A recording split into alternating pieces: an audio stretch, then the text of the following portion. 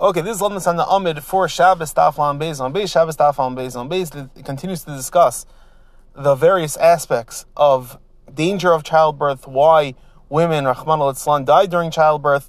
And this brings us to a very interesting Shayla al-Halacha, that we know that the halacha is after someone goes through a dangerous situation where his life was in danger, or her life was in danger, the halacha is that after he has a salvation, after he's saved, the din is that he has to recite the bracha of Hagaimel.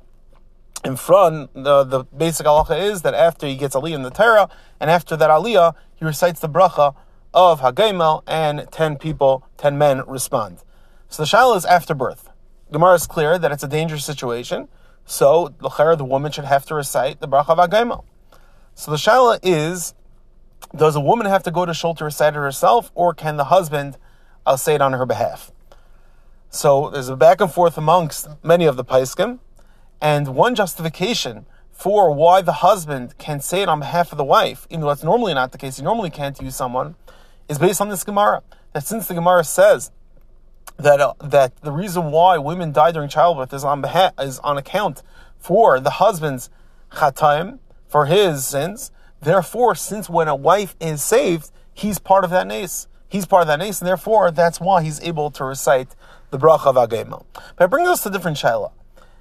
The shayla is that in the Beis Yosef, there's discussion in Beis Yosef, there's discussion amongst other Achreinim, Magen Avram discusses it, whether you could say Hagaimel on behalf of another person.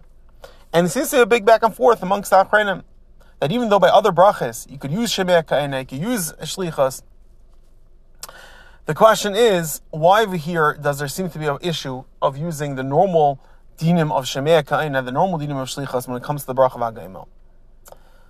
So I believe that many Achreinim explain that when it comes to other brachas, yeah, you use Shemei Ka'ena, yeah, it's as if you said it.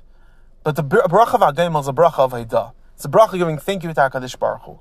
The only way to give a proper thank you is if you yourself say it. So even though we normally have mechanism of Shemei Ka'ena, and sometimes maybe we can use Shlichas, but over here, when it's you yourself, it's as if it's a mitzvah shebegufay. We know, for example, the mitzvah of tefillin.